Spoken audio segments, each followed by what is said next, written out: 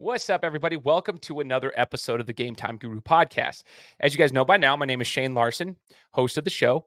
I've been doing this for almost 7 years now, and today's another exciting interview that I'm excited to share with you guys.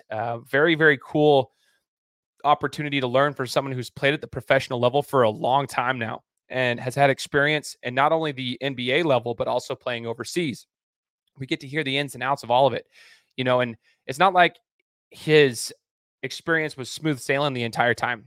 We're going to learn about taking advantage of opportunities when they've been given to you, outworking the other individuals in your sport, learning from playing multiple sports and the things you can take from one sport to the next sport to the next sport, and also understanding and putting into perspective the different parts of life and understanding that it's not like the sport that you play is not who you are. It's what you do. But there's so many other things that are important and the life lessons you can learn through playing at a high level. Before we get started, I want to give a shout out to the sponsor of today's episode, which is DeLuca Insurance Group. Discover the savings at DeLuca Insurance. Whether it's auto, home, motorcycle, or recreational vehicles, we've got your back, Idaho. And when it comes to life insurance, trust a local agent who cares about your best interests. Save today and protect your tomorrow with DeLuca Insurance. Call Kara Lee at 208-813-7273. Again, a shout out to DeLuca Insurance Group. I'm going to put their information in the description of this podcast. So if you're interested in utilizing their services, please call them at the number that I just listed here, 208-813-7273. You'll see it here in the description, or just make sure to head to their website and get in contact with them there. All right. So again, hope you guys enjoy this podcast. Super cool experience to hear from a professional hooper. He's got a lot of experience and a lot of cool stories that I think everyone should take note of. So get ready. This is the Game Time Guru. So what's up, everybody? Welcome out to another episode of the Game Time Guru podcast. Shane Larson here, host of the show. Excited to be here with you another week, another interview with an amazing sports figure who's going to share some insight to the rest of us, that we can probably take with us, learn more about him and what he's doing, what he's providing to the world as well, outside of just athletics and playing the sport of basketball. He's got a lot of stuff that he's doing as well to help give back, and he's sharing his knowledge with the rest of us. So we're going to learn all about that today. And I want to just say thank you if you are tuning in. Again, as I said in the introduction, I just love new people joining the podcast, listening for the first time. Welcome aboard. We've been doing this for almost 7 years now. We're in 180 countries. All 50 states have listened to the show. And it's thanks in part to all those who have listened. So thank you guys so much for tuning in. And a shout out to DeLuca Insurance Group. As you guys heard in the introduction, that is the sponsor of today's podcast. So thank you guys. Make sure to hit that subscribe button and give us a review on Apple Podcasts because it helps get the show out to more and more people. That's all I ask. I don't ask for anything else but a review on the show. So joining us today, as you guys heard, professional basketball player. His name's Tyren Johnson, and he's going to be sharing his story. So, Tyren, thanks so much for joining the show, man. Thanks for inviting me, man. I'm always open for having conversations like this, especially about the game and life and game time guru situations. Yeah, let's go. I mean, I forgot to even say thank you to Dre Baldwin, too. Dre connected us. So if you guys recall, I can put that link here in the description as well. But Dre joined my show about 4 years ago, met him at a work event for a marketing conference 4 years ago. And Dre connected me. I was talking to him in Orlando, Florida, and he was like, man, I got some people that you need to chat with. And he connected me with you. And I'm just grateful for that because I was like, oh, sweet. Yeah, dude, this sounds awesome. So shout out to Dre as well. So, Tyren, I want to rewind the clock real quick before we got to the professional level. I've been, ever since I got connected with you, I checked out your website. I listened to your latest episode of your podcast. It's really cool what you got going on, man. I love the mindset that you have. I want to ask you a little bit about that. I want to get to all of that, the make them pay stuff, everything that you got going on. But I want to rewind the clock and kind of tell the listeners and learn myself how you got here, right? Because there's a story behind it. So from what it sounds like, from the little that I was able to research, it hasn't just been a smooth sailing ride. I mean, you've gone through some ups and downs to get to where you're at. And that's part of the life. I always say it's like a heartbeat. Sports are like a heartbeat. You don't want it to be a flat line. It's ups and downs. But I want to talk about your basketball experience. So, Tyren, growing up, let's talk about your environment growing up. Did you grow up with any siblings who were also athletes, family members, parents, anyone who was athletes around you? What was it like growing up? And when did you really get into the sports world? Well, my brothers are old. I was a baby. My mama had me when she was 40. So my brothers right now are like 55. Oh, okay. So, shout out to your mom. Okay. Yeah. But I had a sister who was probably the best scorer in town at the time. So, but the crazy thing is, she never really played basketball with me. I was the little brother. But for some reason, I always catered to the older crowd. I used to sweep the hair in the barbershops. So I always was in the barbershop conversations. So all of my friends I was 4 years old and my friends were like 15, 16. I started playing baseball at 4. So I was playing Wow. 9 and 10-year-old baseball. My uncle lied about my birth certificate. And I was really 4, but he was acting like I was 8. But I was pitching at 4 years old. So I started playing sports since 4. Wow. Yeah. Okay. Man, okay. So you growing up, you had a lot of the older influences with you, so it kind of helps you grow pretty quickly, which is very interesting. Do you recall any of those days when you were playing when you're 4 years old, or do you not remember much about that? Clear as day. Like right in my backyard, we had like a baseball field, a basketball court. But back in those days, baseball was the game to play. So you ever see the baseballs with the finger placement for the Uh-huh. curveball, the slider? So I started pitching with that at about 4 years old, and I would use the tennis ball on the house when I didn't have access to the gym. We put a strike zone on the bricks of our house, and we would just use the tennis ball, and that's how I would work on my pitching. But I remember those days clear as day. The first 4 years of my life, I pitched left-handed, and I realized I was right-handed when I was like 9, when I started playing like on the national scene. Whoa, okay. That's wild, man. So, okay. You just didn't know you were right-handed? Or like I are you just did. ambidextrous? Do you use your left hand to write and right hand to shoot a basketball and pitch? Yeah. Like what? Yes, I use my left hand with everything except I shoot right-handed. Really? That's Yes. wild, man. Yep. That's So I thought since I write with my left hand, I'll play basketball. I'll make a lot of passes with my left hand. I was shooting my left hand. I was like, man, I really can't shoot. I'm just like an athletic point guard at the moment. But then I started shooting my right hand. I was like, I got some range. Yo, that's So, crazy. yep, I found out I was right-handed. I was playing shortstop as a left-handed, which was rare at the time. And I dove for a shot that was in the gap, Mhm. and I dove on my arm where it was stuck. So I just picked it up my right hand and threw it my right hand, and everybody was like, what just happened? And that's when I realized I was right-handed. Yo, that's wild, man. That's actually really, really cool. Yeah. So, growing up, I guess, playing baseball at a young age, what did you take from baseball that you were able to translate into basketball when you started actually playing on the court? I would say um in baseball, I played infield, so I'm always staying low, and I always realize that in basketball and baseball, the low man wins. So even when I break on certain balls, when I was low, I was quicker. Same in basketball. When I make certain moves, I can feel once I'm lower than you, it's over for you.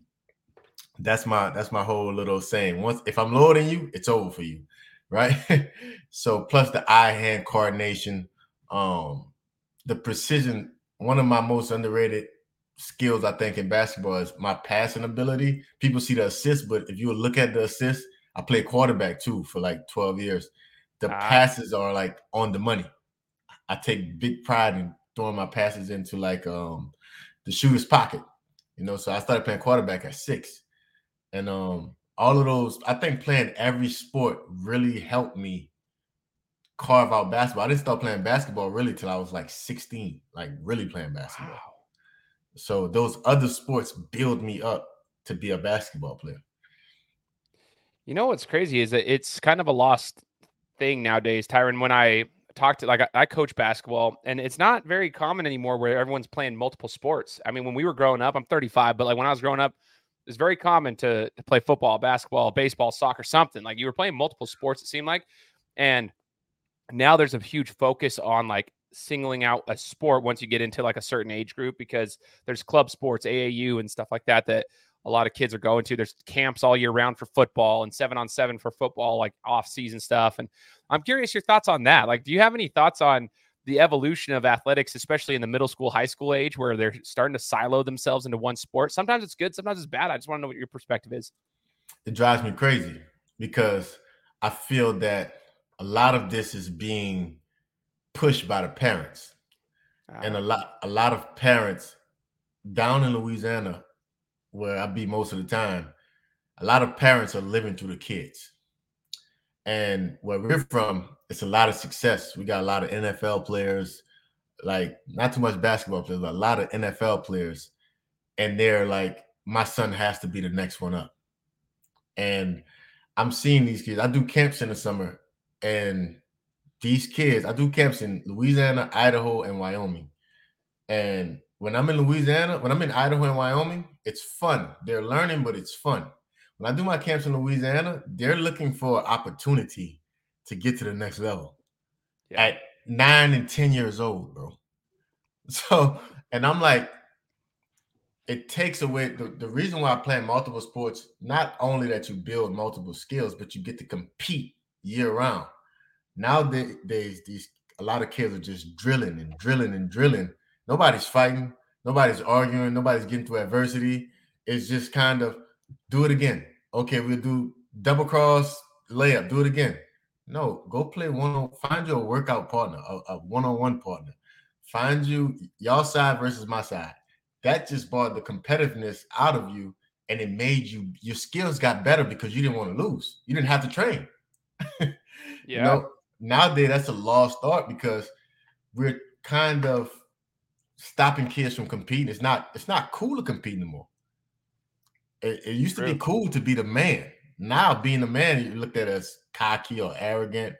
It's like, bro, you wanted to be the big dog. I wanted to be picked first.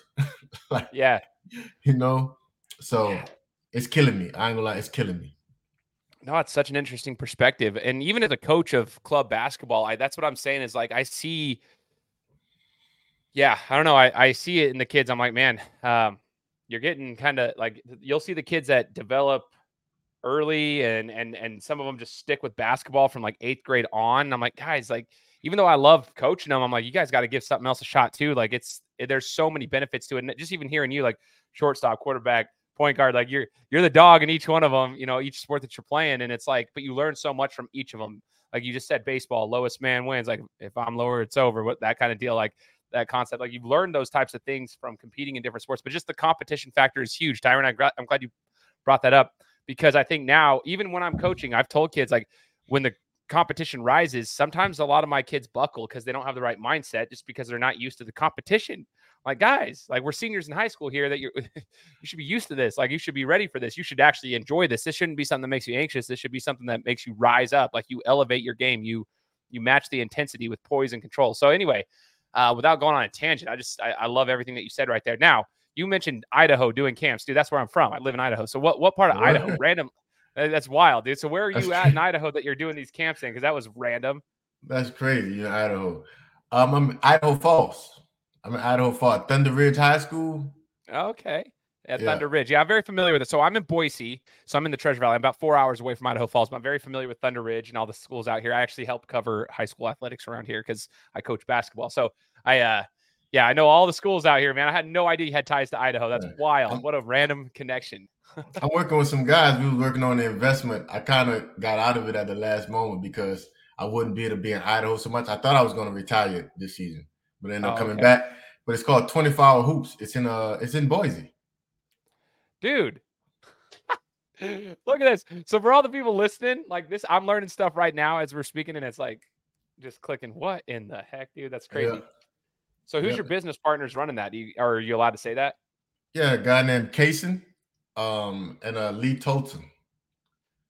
Dude, Lee Tolton is the head coach of Thunder Ridge, and I think Kaysen was his assistant, but Kaysen went back to Boise, and he gonna run the gym full time now. I was supposed to be in Boise all summer. That's wild, man. What a that's so crazy. Small world, huh? Very small world, man. So I coach for a club. This is my 3rd year coaching it's called Idaho Premier, but like I went to school out here, Meridian High School. Like I'm in the Boise area my whole entire life, born and raised. That's why they call me the Boise Buckeye, because I'm an Ohio State fan too, but I'm a Boise State grad and all sorts of stuff. Anyway, random connections, man. Wild how the sports world just brings you together. So Tyren, as you were growing up, you said you started playing basketball at the age of 16. like really getting into it seriously. At what point when you were in the high school age group did you realize like, man, I can play at the next level at any level of collegiate, whether it be JUCO, whatever? Like, when did you know that you could actually play at the next level? Never. I never knew. Like I came, my whole thing was I got cut 3 times. I got cut. Really? Yeah, I got cut 8th grade year, 9th grade year. I got cut 7th grade year. My 8th grade year we go to high school, but they sent me back to the junior school because they basically cut me. So they just sent me down. 9th grade year, they said my coach, who was my cousin, actually, he told me, um, if you wasn't on the bus, then you must be you missed the opportunity. He didn't want to tell me that he cut me. So he just said that since you missed the bus, I guess you didn't make the team. My 10th grade year, I finally made the team. I made junior varsity, Mhm. and my junior year was my first year playing varsity, and I averaged like 21 and went to state championship. My first year playing. And so when I seen those guys on the top level in my state, I started putting together this program, like just chasing down everybody that was good. I found a way to get in front of them. And that's how I kind of like got noticed because I just played against all the best players in the state and I dominated all those games. So that's when I started realizing, like, oh, these dudes ain't as good as I thought they were. I'm just from a country town. There's no newspapers back here. There's no news coverage. So when I got in front of them, I was playing a 5 because I was 6'6", like 150, soaking wet. But I was really a wing. So when I started playing against other college wings, I was like, oh, I belong. Yeah, And yeah. so that summer, I caught the eye of one AAU team that put me on the team, and most of the guys were getting recruited. I had no recruits. By the end of the summer, I had all the recruits, and I was like, oh, I'm ready. Oh wow. So you're recruiting. So from AAU, did you feel like you got more exposure from the AAU experience than you did from the high school experience where you were from? Oh, I don't play AAU. We're not on the phone. We're not on this podcast right now. AAU is the only reason I got noticed Wow. Okay. Even though you were state championship, like all that stuff, like that wasn't really getting you any exposure in Louisiana. because I played. My school had 90 people, so I played in Oh, It's called 2A. It was a very small yeah. school. It's very known for athletics. We got NFL players and everything, but um, it's a country town. It's kind of like we got 6 slave plantations in my community, bro. So it's like Really? very country, you know. So Wow. Okay. yeah, you got no news coverage anywhere down there. For football, yes, but basketball or baseball, I was getting recruited to play baseball more than I was getting recruited to play basketball. Interesting, man. Okay. This is awesome to hear. So the AAU experience then. Okay. So we talked about it. Like, I mean, there's some good and bad things to like club basketball, AAU basketball, where some kids are getting siloed into it. But I do feel as a coach of club basketball, like if given the right circumstance, a lot of these players can grow. And even from my experience here in Idaho, we don't get a ton of exposure, and so it gives these kids a chance to go play against kids from California, Arizona, everywhere across the country, Texas, everything, and it gives them a chance to elevate their game, but also be seen. They get to go to tournaments where they're able to be seen, and I've seen a lot of kids in the last 3 years really progress in just like a 3 or 4 month season of club basketball. Like they are able to like play their own game. It's a new system. They're outside of their, they're playing with other kids that are better, so it elevates their game. So it sounds like that was the same for you, Tyren. When you got to the AAU game, I guess, what was the biggest thing besides being recruited? What did you feel like helped you the most in development for your game in the sport of basketball with AAU? Well, I would say to piggyback off what you said, um, AAU was different when I was coming out. Now AAU, everyone can play. Yes. At this time, you had to be that guy. You could you couldn't be normal. You had to be that guy to get on that team. So when you got on the team, it was 9 other guys who was that guy where it was. So really and truly, I'm gonna just be honest with you, bro. Playing in my neighborhood, I played with a bunch of drug dealers who were really good that went to jail, couldn't get nowhere, so they come back to the hood and they played and they beat me up, like beat me up every day. So I was like, I got super physical, and when I got back to the guys my age, like in AAU, I was like dominated. But seeing those other guys, seeing guys 6'6" that can handle the ball, shoot the ball, I'm like, oh, this is possible. Because I thought I was an alien, because if you 6'3" where I'm from, you're a 5-man. Yeah. It's not a basketball town, it's a football town. So me being 6'6", they try to put me on the block, and I'm like, I don't fit here. So when I played on my AAU team, I was one of the smallest guys, right? And then I started playing these tournaments, and I really got noticed. We played in Houston Kingswood. We played against Kevin Durant team. He's 6'10", and he's the point guard pretty much. I had 34 that game, and I had a scholarship the next morning. Wow, dude. That's exactly how it happened. That's wild, bro. And I'm glad you said that, though, because, man, for those listening right now, I know I have a lot of players that I've coached that listen to this podcast, and I'm encouraging them. I'm going to let them know, like, you need to listen to this one specifically because they relate to basketball players. Listen to this, because even in Idaho, Tyren, we have, like, we joke about it. We're like, if you're 6'3" or anywhere between 6'3", 6'5", you're a 5. And I'm like, when not everybody has the chance to play AAU or club basketball, but when we go and play, it's the same thing. We're like, oh, yeah, you're 6'3" and you're playing the 5. Well, guess what? That's a point guard. So just so you know, you're gonna be guarding this dude who can handle the ball. Like, that's just the reality of it, especially when you get to like the Division I level. But I've seen it even at the junior college level now, with like how the bounce backs are happening and NIL deals are happening. COVID year has like funneled a lot of junior college talent. So it's harder to even make junior college teams now because those guys are all 20, 21 years old and they're coming out of high school 18 and they're big, physical, athletic, everything. That is really cool. But one thing that stood out to me when you said that, Tyren, is that you're playing Kevin Durant's team and you put up 34. You took advantage of the opportunities. And I think that's one of the things. You have the mindset to do that. It's obvious because you've been able to play at the professional level too. But before we even get to that, it sounds like you've always had that dog mindset. Like, you've had a mindset that's different. Can you maybe explain a little bit about that? Like, where did that come from? Did that come from just growing up playing with the older kids all the time? Like you said, in the neighborhood you're from, you're playing with the guys who, had a rough background, drug dealers and so forth who were coming at, how did you develop that mindset? How does one actually develop that killer mindset? Because you just go in there and you're not nervous, or at least you're not scared to execute, I should say. I got this, I wrote this in a book. That's why the book is called Make 'em Pay. It's like my whole life is based around this mentality and mindset. And it's similar to Kobe's mama mentality, but I just been doing it before I even know who Kobe was. I was always the young kid. Like, I was always playing up. So they treated me like I was the young kid. Like, back then, some would call it bullying today. I call it the best experience I ever had because I had to earn everything. So having to earn everything meant that there was a lot of people that didn't believe in me. When I played quarterback, oh, he's too slow. He's a pocket passer.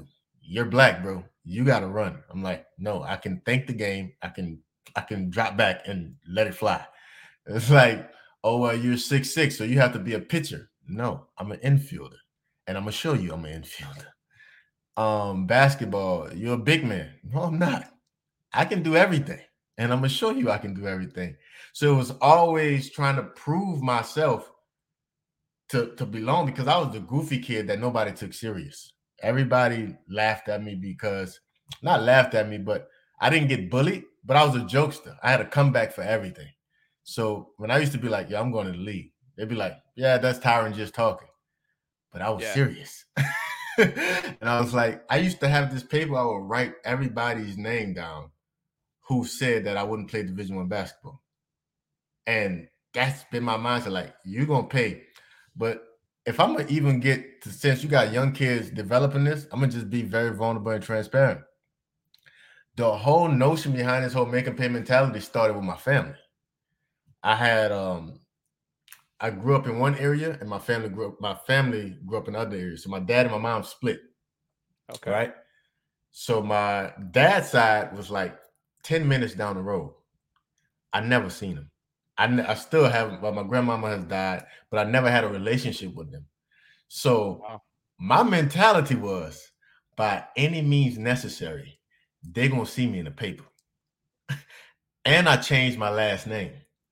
So just so I can make them, my whole mentality was, I'm going to play so good that my grandmama and my grandfather gets to see me in the paper and they feel bad about it. That was my pushing. That's what pushed me. I wanted my aunties on that side of the family. I wanted my uncles, my cousins, everybody to be like, damn, my little cousin down the road is killing it. And whenever they tried to come around me, I'll be like, I'm not your cousin. I was bitter. Yeah. And that fueled me all the way until now. So Yo, that's how dude. I built that whole mentality. That's so interesting, man. And that's I love learning about people's stories because I love that you mentioned that it fueled you because that's a huge thing. Like some people could let that just completely destroy them, but you used it as fuel, literally, and you still are. Like and some people like want to. You took receipts, Yeah. you're writing names down of people, and that's okay. Like you got to use something. It takes stuff to get you to another level. There's a reason you're playing at the level that you're playing at, even still to this day, because you have that mindset. And I'd encourage the listeners to rewind that and play it again. I'm not saying like not everybody that is listening to this might have the same situation as you, but there's probably some things that have been said about certain people that have dreams and aspirations. So like find a way to, I would encourage them to find a way to make it happen. Dude, that's crazy. Now, Yeah. one thing you said earlier, Tyren, was you were 6'6", $150, soaking wet when you were younger. At what point did you feel like, was it in high school or like the end of high school going into college? Like, did you feel like your body transitioned? You started putting on some muscle and so forth, like to get ready for the next level of the game. Like, so for those who are listening, who might be like, man, my son or whoever is like really little, like they're skinny, they're not going to be able. At what point did it actually like happen for you where your body started maturing and you were able to hit the weight room and stuff happened in that sense? Well, the thing about me was I started lifting at 11. So I started lifting Okay. real early. I got one of those Walmart weight rooms benches that had the leg extension at the bottom of it. Yeah. Yeah, so I got one of them and we started lifting real early because we all thought we was going to the NFL. So I was 5'8", like 140. So second string quarterback. And I was super fast and stuff like that. So I wasn't awkward. 5'8", Yeah. 140. I was still kind of like put together for that age, around 14 years old. And on a roster, it said Tyren Johnson 5'8", 140, 2002 or 3 or whatever year it was. And the next year was Tyren Johnson 6'5", 150. Oh, So whoa. I grew all those inches in one summer, in like 2 months. I grew from like 5'8" to 6'5". I grew in height, but I only add 10 pounds of weight with the height. So I was Whoa. really, really skinny, couldn't walk, knee problems, what do you call it, knee extension, patella tendonitis, all of this. So I had to learn mobility exercise. That's a whole nother story. But super weak, lost all my arm strength, everything.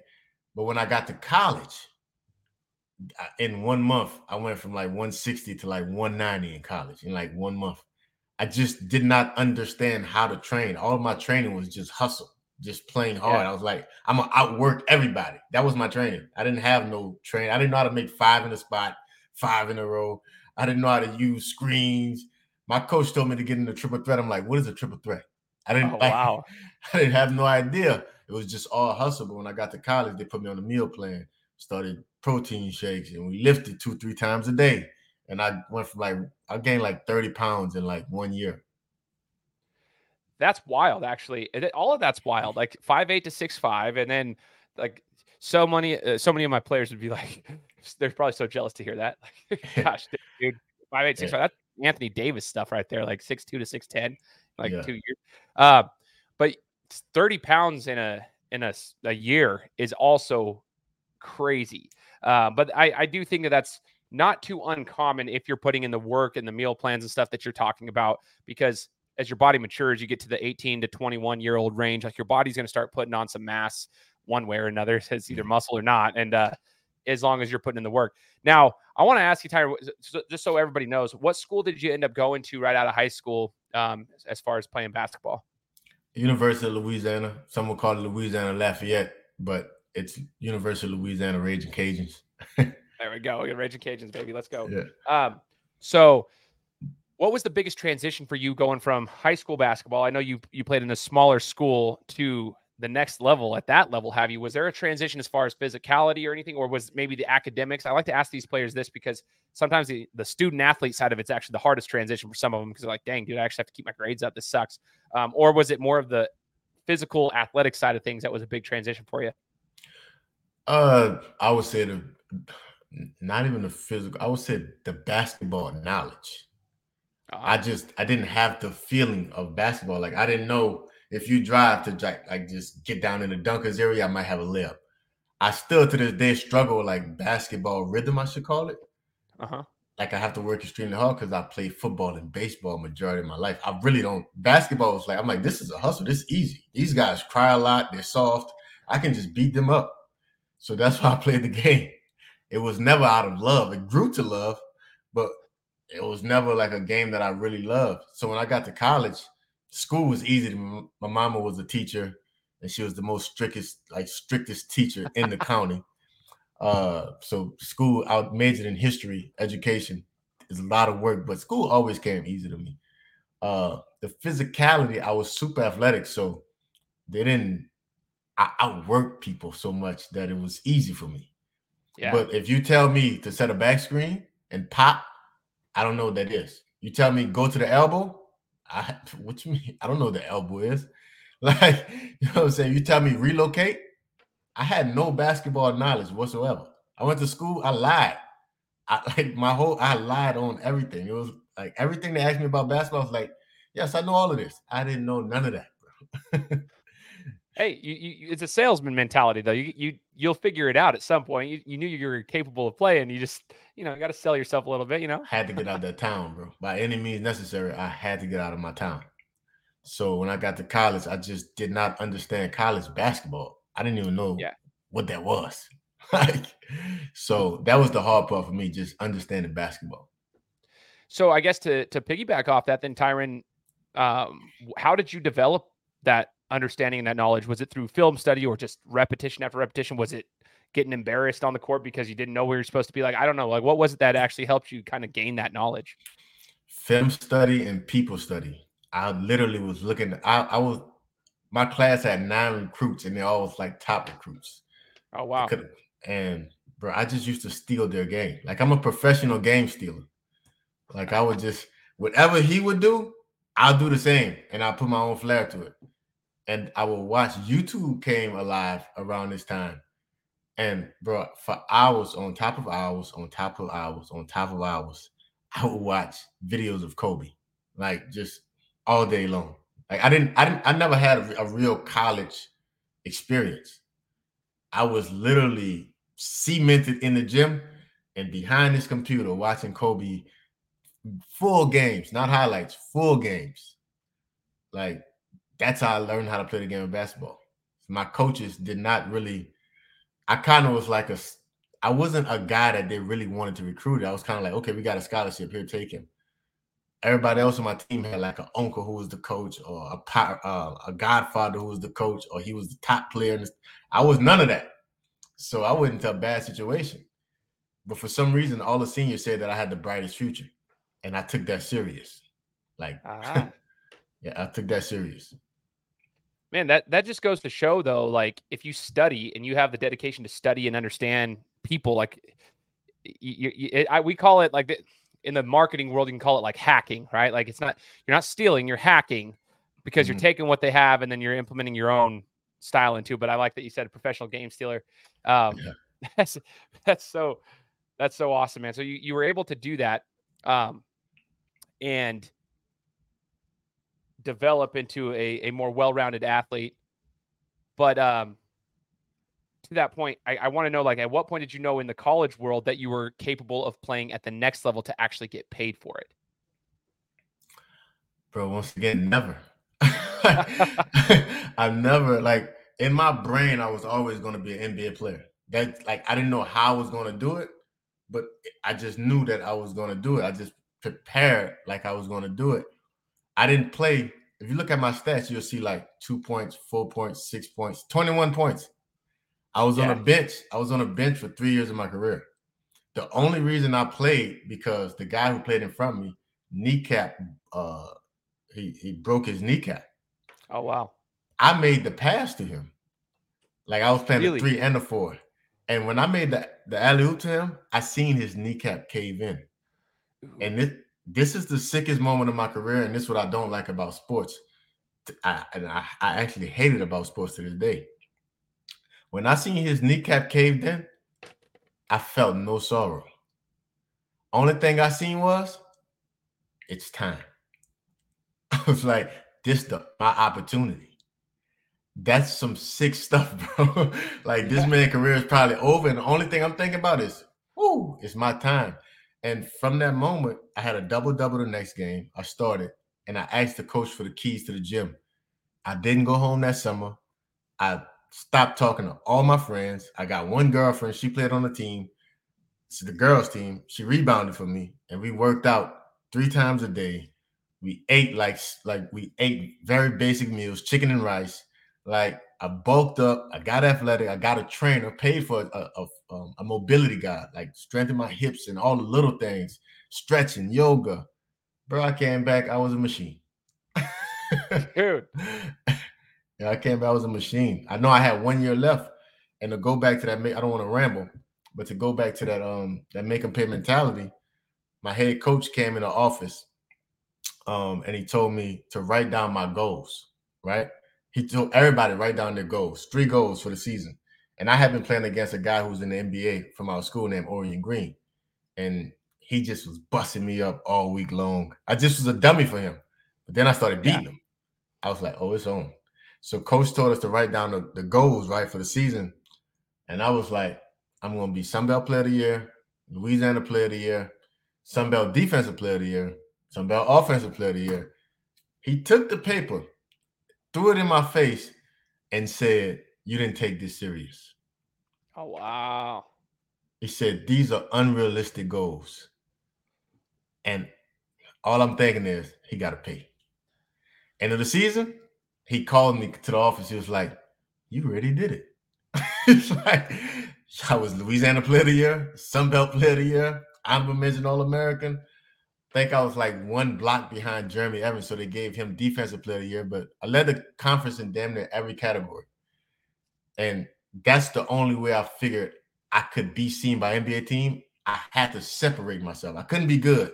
I had to be undeniable. And that's when I was like, oh, I can play on this next level. I actually quit school and went to Chicago to work out with Tim Grover. Mm-hmm. And all the top draft picks was there. And everybody was like, who is that guy? You can hear it. And I was like, oh, I'm ready. I went from 1 workout to like 32 NBA workouts, bro, in like 1 week. Whoa. Dude, Tyren, this is what's so inspiring about it, though, for me, at least, as I've never been on that level, but just as a former athlete myself, just like the mentality that you have, like, yeah, dude's knee caves in and it's unfortunate, but you took that as the next like opportunity. It reminds me of when you said, hey, we went and played in AAU, played against Kevin Durant's team, dropped 34. Like, you just keep like taking advantage of the opportunities when they're given to you. When you have that opportunity, you have to take advantage. Like, sometimes there's a small window in athletics of opportunity, and if you don't take advantage of them, it's not that sometimes people are super talented, but they don't take advantage of them, and so they don't get seen, they don't get the opportunities. You have done that, it appears. Then you're working out with Tim Grover. Shout out Tim Grover for Relentless. If you guys haven't read the book, got it sitting right here, one of my favorite books. Like, that's pretty cool, man. Like, you're you're working out with dudes who have like trained the greatest of the greats. Like, you know what I'm saying? Like, they know what they're talking about, and you're getting into workouts with the NBA teams. And as we get there, I just want to ask one question of your college experience. Do you have a favorite game or a favorite memory, favorite practice, or something that stands out to you? And what was it? I would say, man, it's just a process. Just going through college, just knowing you're not gonna play. Just every day I'm getting emotional, but I ain't gonna get emotional. But just knowing you don't have a chance and just trying to create a chance. It was like by the time I actually got a chance to play, every game I dominated. So it was none was special because Yeah. every game was like, I can't be normal, or they're not going to draft me, or they're not going to give me workouts. So I would just say that last game, I would say the most memorable game would be my last game of my junior year. That's when I played for the first time. I played like 25 minutes and I had like 15 and 12. I was like a double to end the season. I was like, oh, they got to pay. I'm like, I'm ready now. Like, that's the game that got me like, coach, let me get those keys. I ain't going home this summer. Everybody else, I'll stay in the dorm. I'm good. So I would say the last game of my junior season really put everything in motion for me. Yeah, because that's when you shifted and you said, okay, time to lock in. And Yeah. that's super cool, man. A lot of kids, you mentioned something earlier, Tyren, that I wanted to touch base on. You talked about AAU, like back in the day, like even when I was in high school. I graduated high school in 2006, so probably around more or less the same time, like the same era of basketball of what you were going through. But back then, in Idaho, for example, we had two clubs, Boise Flight and Idaho Select, and that was it. Like you had to be invited to play, to even try out. You didn't get to just pay. Like, Yeah. oh, nowadays it's like if mom and dad have $2,500 for the season fee, then you can play. You know what I Yeah. mean? Back then, you literally had to be invited. So there was two clubs to take all this high school talent, and anyway, there wasn't opportunities there. And a lot of kids, even in college now, if they were in your situation, they would say, okay, well, I've got a million different options now. I can just go play junior college basketball here. I can go here. Like they would just take a different route. And I'm not against that if it's what's best for the kid. But what stood out to me so far in your story is that you were talented enough, but you were trying to create a chance, like you just said, trying to create a chance for yourself. And then when you had that opportunity, it's like, okay, then you had to make the sacrifice. You stayed there during the summer, during the off season. You put in 3 workouts a day. You ate right. You got yourself physical. You got a mobility coach. Like you did those things and you took advantage of it. I just think that's stuff that I think needs to be said. Some kids think it's just going to happen to them. Not anymore. If you want to be seen, you've got to stand out, and that means you got to do more than the average. That's the reality of it. You got to do more than the average. So the workouts to the professional level. I mean, you're doing NBA workouts. Talk about this whole next transition from collegiate to professional basketball and how it panned out for you. Well, it went back to, man, you could see these guys. I'm working out with like Wes Johnson, Jerome Randall, Enos Cantor, all these guys. Like you could just see that they're miles ahead of me, right? Like even though I put in all this work, it's like they just have played on a bigger stage. And Tim Grover always used to tell me, he's like, I don't give a damn where they played at. You top 3 in this gym right now. And I noticed that my talent was on the same level, but I still didn't have the understanding of the game. Like when I played my first game against the Bulls, like the game was so fast. Like I could going around. This was Derrick Rose, Carlos Boozer, Joakim Noah, Rip Hamilton. I had to guard Rip Hamilton as the first player I guarded in the NBA. Oh my gosh. Going off screens from Joakim Noah and Carlos Boozer. But just to go back to like the pre-draft workout, you gotta understand, it's millions of dollars on the line. These dudes are like, these workouts, bro, are like a bloodbath. Like you got 6 dudes sometimes, and me didn't know what position I was. So I'll be in a workout where it's all centers. I had 34 workouts. It'll be all big men. It'll be the next workout. I went from Detroit working out against all centers to going to San Antonio working out with all point guards. So, Whoa. so it's like they thought I was like a Kawhi Leonard type of guy that I could just do everything. And that's how I was kind of marketing myself. But I just started playing basketball. I only played 1 year of college. So I don't know how to guard these guys from Duke. Yeah. So yeah, man, it was a grind. It was a super grind. I had 2 real workouts where I worked out with the Bucks and the Knicks.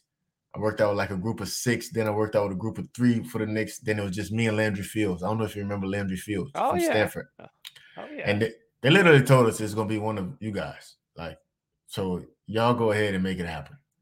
And they ended up going with Landry, 40th pick.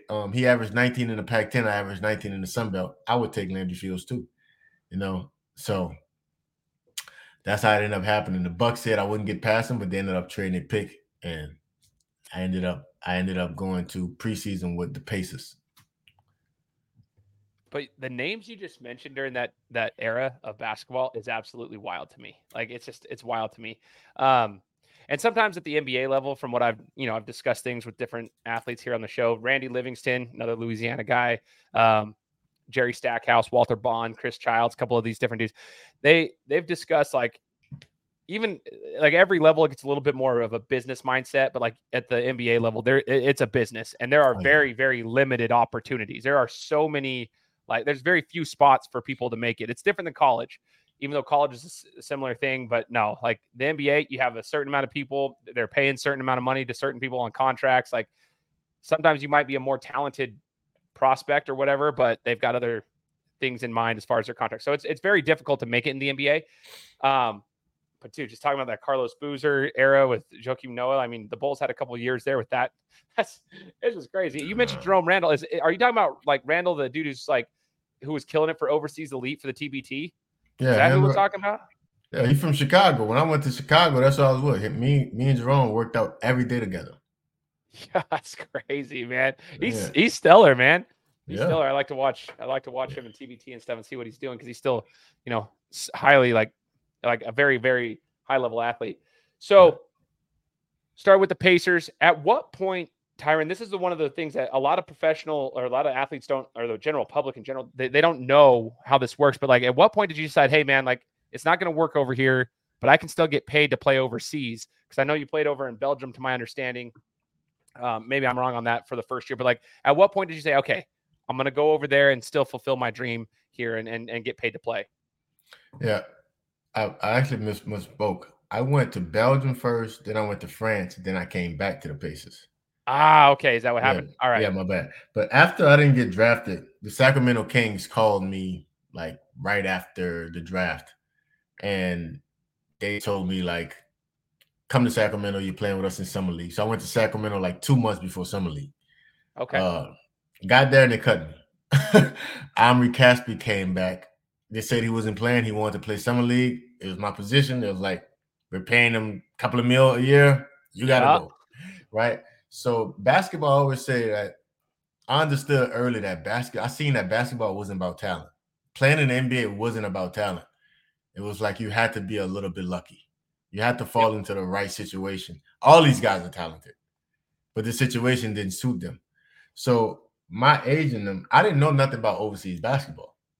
Now, I was a history major. I knew the geographical maps and stuff like that, but I studied African history most of the time. So my agent was like, man, we got a job for you to go to Belgium for $125,000. I'm like, Belgium for 125 grand? Hell no. They was like, man, it's a good deal. I said, bro, if I'm gonna go to Belgium, I need a meal. Like, I don't know nothing about overseas. I've never watched overseas game. Only thing I know about overseas is Brandon Jennings went over there and Ricky Rubio came over here. That's the only thing I know about overseas basketball. So they're literally, my mentor at the time in college was like, ain't nowhere in the world you're gonna make 125,000, potentially 150,000 with the bonuses in the world. You're getting on that plane. So they basically forced me on the plane. My mama thought I was going to Afghanistan. We're country, bro. Like, so I'm thinking I'm about to go in the Middle East somewhere. So I get off the plane in Belgium. I'm like, geez, I'm about to do my bid. I looked at it like it was a prison sentence. And I just looked at it like either go to the G League, make 30 grand, or go over here and make 125 grand. I'm like, all right, I'll go do the 1 year bid. I'll come back in a year. I'm gonna go dominate this child's league because that's how I looked at overseas basketball. And when I got there, oh my God, I ran into a rude awakening. So that's when I kind of noticed, like when I seen the contracts, it was like, just stay in the G League. We're gonna pick you up. I'm like, man, I don't believe you. I've been lied to too many times in these last 3 months since the draft. I'm gonna go get the guaranteed money in Belgium. Man, that's cool though. Like this is the stuff that I geek out at, like as a fan of the game, and just I have so much respect for overseas players because of that. Like, I mean, it's the level overseas is, I mean, in any country, there's some high level basketball players, and the money's it's not always the greatest depending on which country you're playing in. Every league's different. I know there's different contract situations in different areas, but typically speaking, like it's actually a good situation because if you're a good player, the money is like taxing is different. Like for taxes, they'll cover a lot of your expenses as far as stay and sometimes a phone and sometimes a car. It depends on the contract and whatnot. But like sometimes the money you make is like literally the money you take home. Like it's in a lot of ways. And it's kind of a cool situation. You mentioned something about the G League.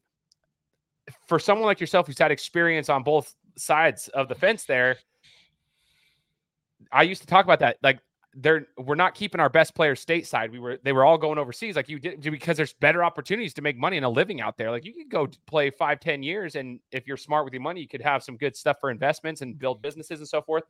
Coming over here to try to stay in the G League for an opportunity that may never come, making 30 grand a year at the time was tough. But I'm curious your thoughts there. Like, do you feel like the overseas option was better for you overall to stay over there rather than trying to stay here in the G League and not make a lot of money, even though it's still a grind?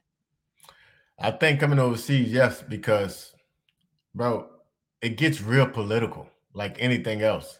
So it's like once you lose that buzz, it's like you see how seniors are now like they don't care about seniors. They want the next freshman. So it's not even that he's not good. Like we just realizing that what's the point of Brunson from the Knicks? Yeah. People are just realizing like he's one of the best players. Bro, he was college basketball player of the year. His championships. Like we got Frank Mason III on our team right now. They're like, yo, he's still good. I'm like, bro, he was MVP of the G League, college basketball player of the year. Like it just made sense because the buzz was starting to leave. They was looking at the next crop of young guys. They're looking at the next wingman that's versatile. So I'm like, this G League stuff, they'll send guys down. Some guys wouldn't play no more for the rest of the season. I'm just like, I can go over here and this is my team. And I can really showcase my game. And that's how I kind of looked at it. Like, I'm going to do a quick 10-month jail bid. They paid for everything. The only thing I had to buy was gas and food. Everything else was free. Car, rent, everything was free.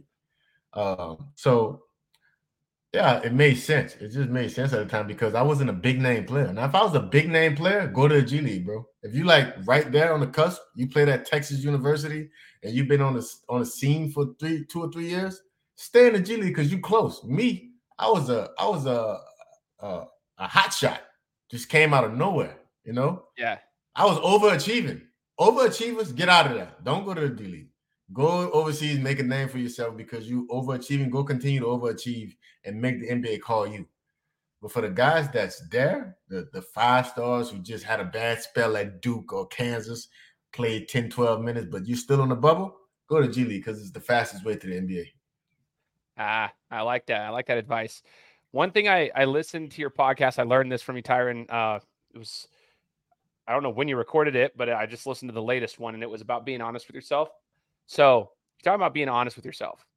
I'm curious, like, how that's played a factor in your career, being honest with yourself, like rather than blaming a coach, blaming a parent, blaming a situation, blaming just like more being honest with yourself, looking in the mirror, saying, okay, I suck at this. I'm not, it's my fault. Like taking the ownership, basically, just like Jocko Willink would say in Extreme Ownership, just like take ownership of the situation.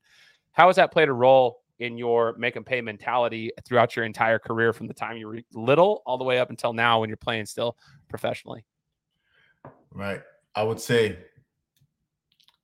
from when I was little, just being honest with myself, I knew when I was little, I knew I wasn't the best player because I was getting picked last. So I'm like, all right, I got to find a way to start getting picked first or second, at least second, right? But I was cool with being picked last. So I was like, I get to surprise everybody. Yeah. When I got to college, all those guys had pressure on them as freshmen and sophomores. I ain't had no pressure. So I was like, bro, you suck, bro. But what you can do is you're better than everybody in here at outworking them. So I was like, all right, don't do the fancy stuff. Just run, jump, scream, yell. Somebody fall, run over, pick them up. Energy guy, right? And when I got to be a pro, I just knew by the time I became a pro, I felt like I didn't have no holes in my game. Yeah. And I was honest with myself, but here comes the opportunity, right? I ended up going to the Pacers training camp a second time. And here goes those small opportunities. You can't mess them up, right? I got comfortable. The make and pay mentality was gone. I'd have made about $200,000, $300,000. Bank account is kind of fat now. I'd have been overseas 2 or 3 years. I'm like, oh, I'm here. I'm gonna make this team. And I was distracted by friends, taking care of family members. I was jury clothes, cars, women, all those distractions took that edge away from me. And I see my game slip. Me and Paul George was right here. That was my guy. Me and Paul George was all since pre-draft, battling it out, battling it out. And every year I went overseas, I seen Paul do this. When I came back to preseason, I did everything right. If you'd have seen the preseason game, the inner squad game, the crowd was chanting, sign him, sign him. Me and Paul got like apartments. I was like about to get one right next to him. Or somewhere near him, because that's who I was closer with, and Lance Stevenson. And Frank Vogel called me in the office the last day, was like, "We gonna let you go." And I'm like, "What you? It's no way y'all." I'm like, "It's no way y'all can cut me. I can't play no better than this." Yeah. You know what Frank Vogel told me, bro? What's up? He said you're too good. I said, "What? What did you just say to me?" He said, "You're too good. We didn't sign you to be too good. We signed you to be a floor spacer. We thought you was a 3-point shooter." It was like, "No, you're a shot maker. So you can make threes, but you're not just gonna sit in the corner and play." They wanted me to be a 3-and-D guy. This when 3-and-D guys became Yeah. famous around the league. It was like, "You're Paul George. We already got Paul George. You guys are the same age. What are we gonna do with you? All you're gonna do is kill his confidence," because I was attacking Paul every day in practice. And we did the same things. I was running ball screens. I was coming off the screens. I was posting up. I was like, "You're doing too much." It's like, we didn't know you could do all of those things. And that's when I realized, like, I had to be honest with myself. Like, I'm a better European player than I am an NBA player. Because in the NBA, it's only two guys. There's two stars, and we need 8 or 9 guys to support those two stars.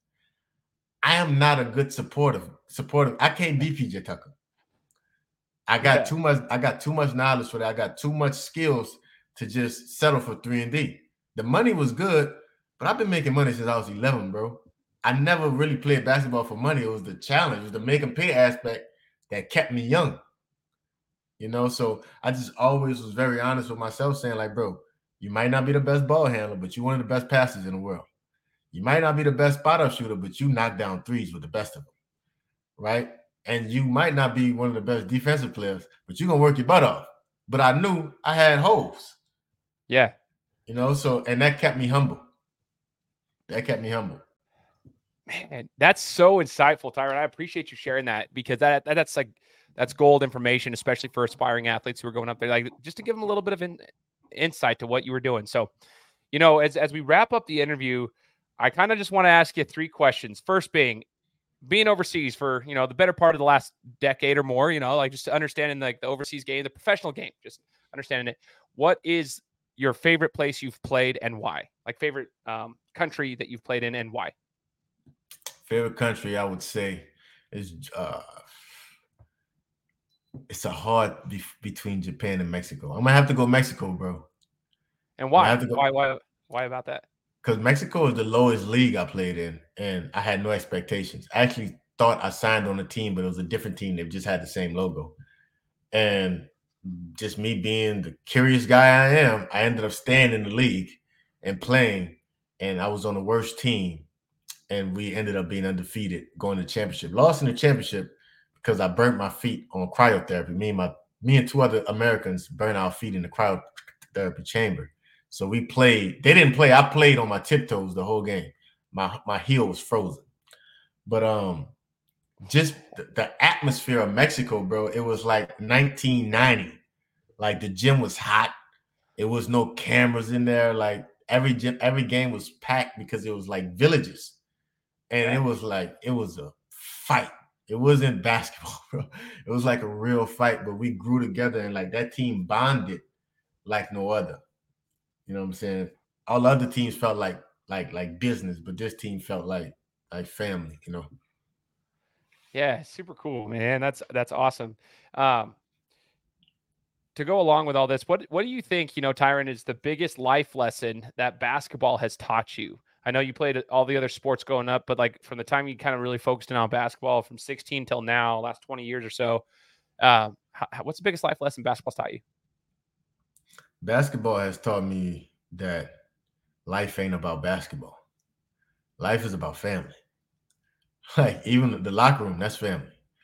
The people that help you get to where you are, that's family. Extended family, not just your blood family. Like basketball has shown me how to love people from different races, different ethnicities, different cultures, understand people. It opened my mind to the world and realized that this game is so small when it comes down to life. Like, Yeah. when it comes down to life, bro, the people that you meet, the relationship that you build, that's the real win. Basketball, this is just like something I can do till I'm about 40 years old, so I can pass it down to the next generation, have a little fun, and stuff like that. But so many guys are like, ball is life. I'm like, no, it ain't. Ball is ball. Yeah. So I would say that's the best. It's taught me that family is the most important thing. And good relationships is the most important thing in life. I love that, man. And I love the honesty there. And the last question I got for you, Tyren, is what's next for you? Like when the time comes, you mentioned, I was going to retire this year, then I'm playing, but when the time comes, when it's time to hang him up, what's next for, Tyren Johnson? Bro, I've retired like 2-3 times, to be honest with you. It's the money. I'm still making a good salary over here. I've never really made under 6 figures in my career. And it's cool, but I've been preparing to get rid of basketball. My dream was the NBA. My dream was never to play international. Told you, I love the game, but I've been making money since I was 11. So it's like at one point I was coming here just for the money. So I've been doing like one of my best friends, a digital marketer and online market. I don't know what the correct name is, but he taught me how to like use Adobe Suite, Photoshop, Illustrator. So I started doing logos and shooting music videos and websites and all, just building brands. It's my second year out, and I was making about the same money doing that as I was playing basketball. So now I'm playing basketball pure for the love. There's no reason I should be here. I can make twice the money I'm in America that I'm making here right now playing basketball, bro. So I'm gonna run camps, write books. I'm gonna probably speak some. I'm gonna build brands. I help my boy market some guys. Yeah, bro. I got a lot of stuff. I'm like a serial entrepreneur, I guess you can call it. I love it. That's kind of my world too, man. That's cool that you're doing that, because that's the world. I mean, full-time jobs. I work with a company that we work with entrepreneurs all day long, and I am one myself. I'm running my media businesses too. So I have a lot of respect for that. Now, to go with that, Tyren, where can we find you? Do you have a website? I mean, Instagram is where I had you too. I can link the Instagram account, but where would you, if people are interested in your services at some point, where can I link them to? Everything's Tyren Johnson. TyrenJohnson.com, Tyren Johnson YouTube, Tyren Johnson Instagram, Twitter, Facebook. Yeah, everything's just Tyren Johnson. We got you everywhere. So I'm going to link it all in the description for those who are listening. Make sure you go check it out. You'll see Tyren and see his website. I've already checked it out myself, so I want to make sure that everybody else can see it and, take advantage of his content and his knowledge. I'm looking forward to seeing what you do too. If you got some books coming out, I'll definitely buy them. I want to make sure to stay in touch with you. You got a fan in me now, man. And I just want to say thanks again, Tyren, for joining me and sharing your insight with us. That was super, super cool. And, hopefully we can chat it up again in the future, man. Yeah, man. Appreciate it, man. I'm coming out there to Boise for sure next summer at the 24-hour hoops. So we definitely can link up. Oh, yeah, for sure. You hit me up whenever you're down here. Maybe we can get a camp going. I can get my athletes over there or something. We can get them in contact with you too. So let's stay in touch. And for all those who are listening, like I said, just hit that subscribe button and leave us a review. Let us know what you thought of Tyren's interview. And you know the drill. We'll be coming to you next week with another one. Guys, thanks so much for listening to another episode of my show. Now, if you could go and do me a favor, head over to iTunes, give me 5 stars, and leave me a review. It would be greatly appreciated. Thanks, guys. Appreciate your support.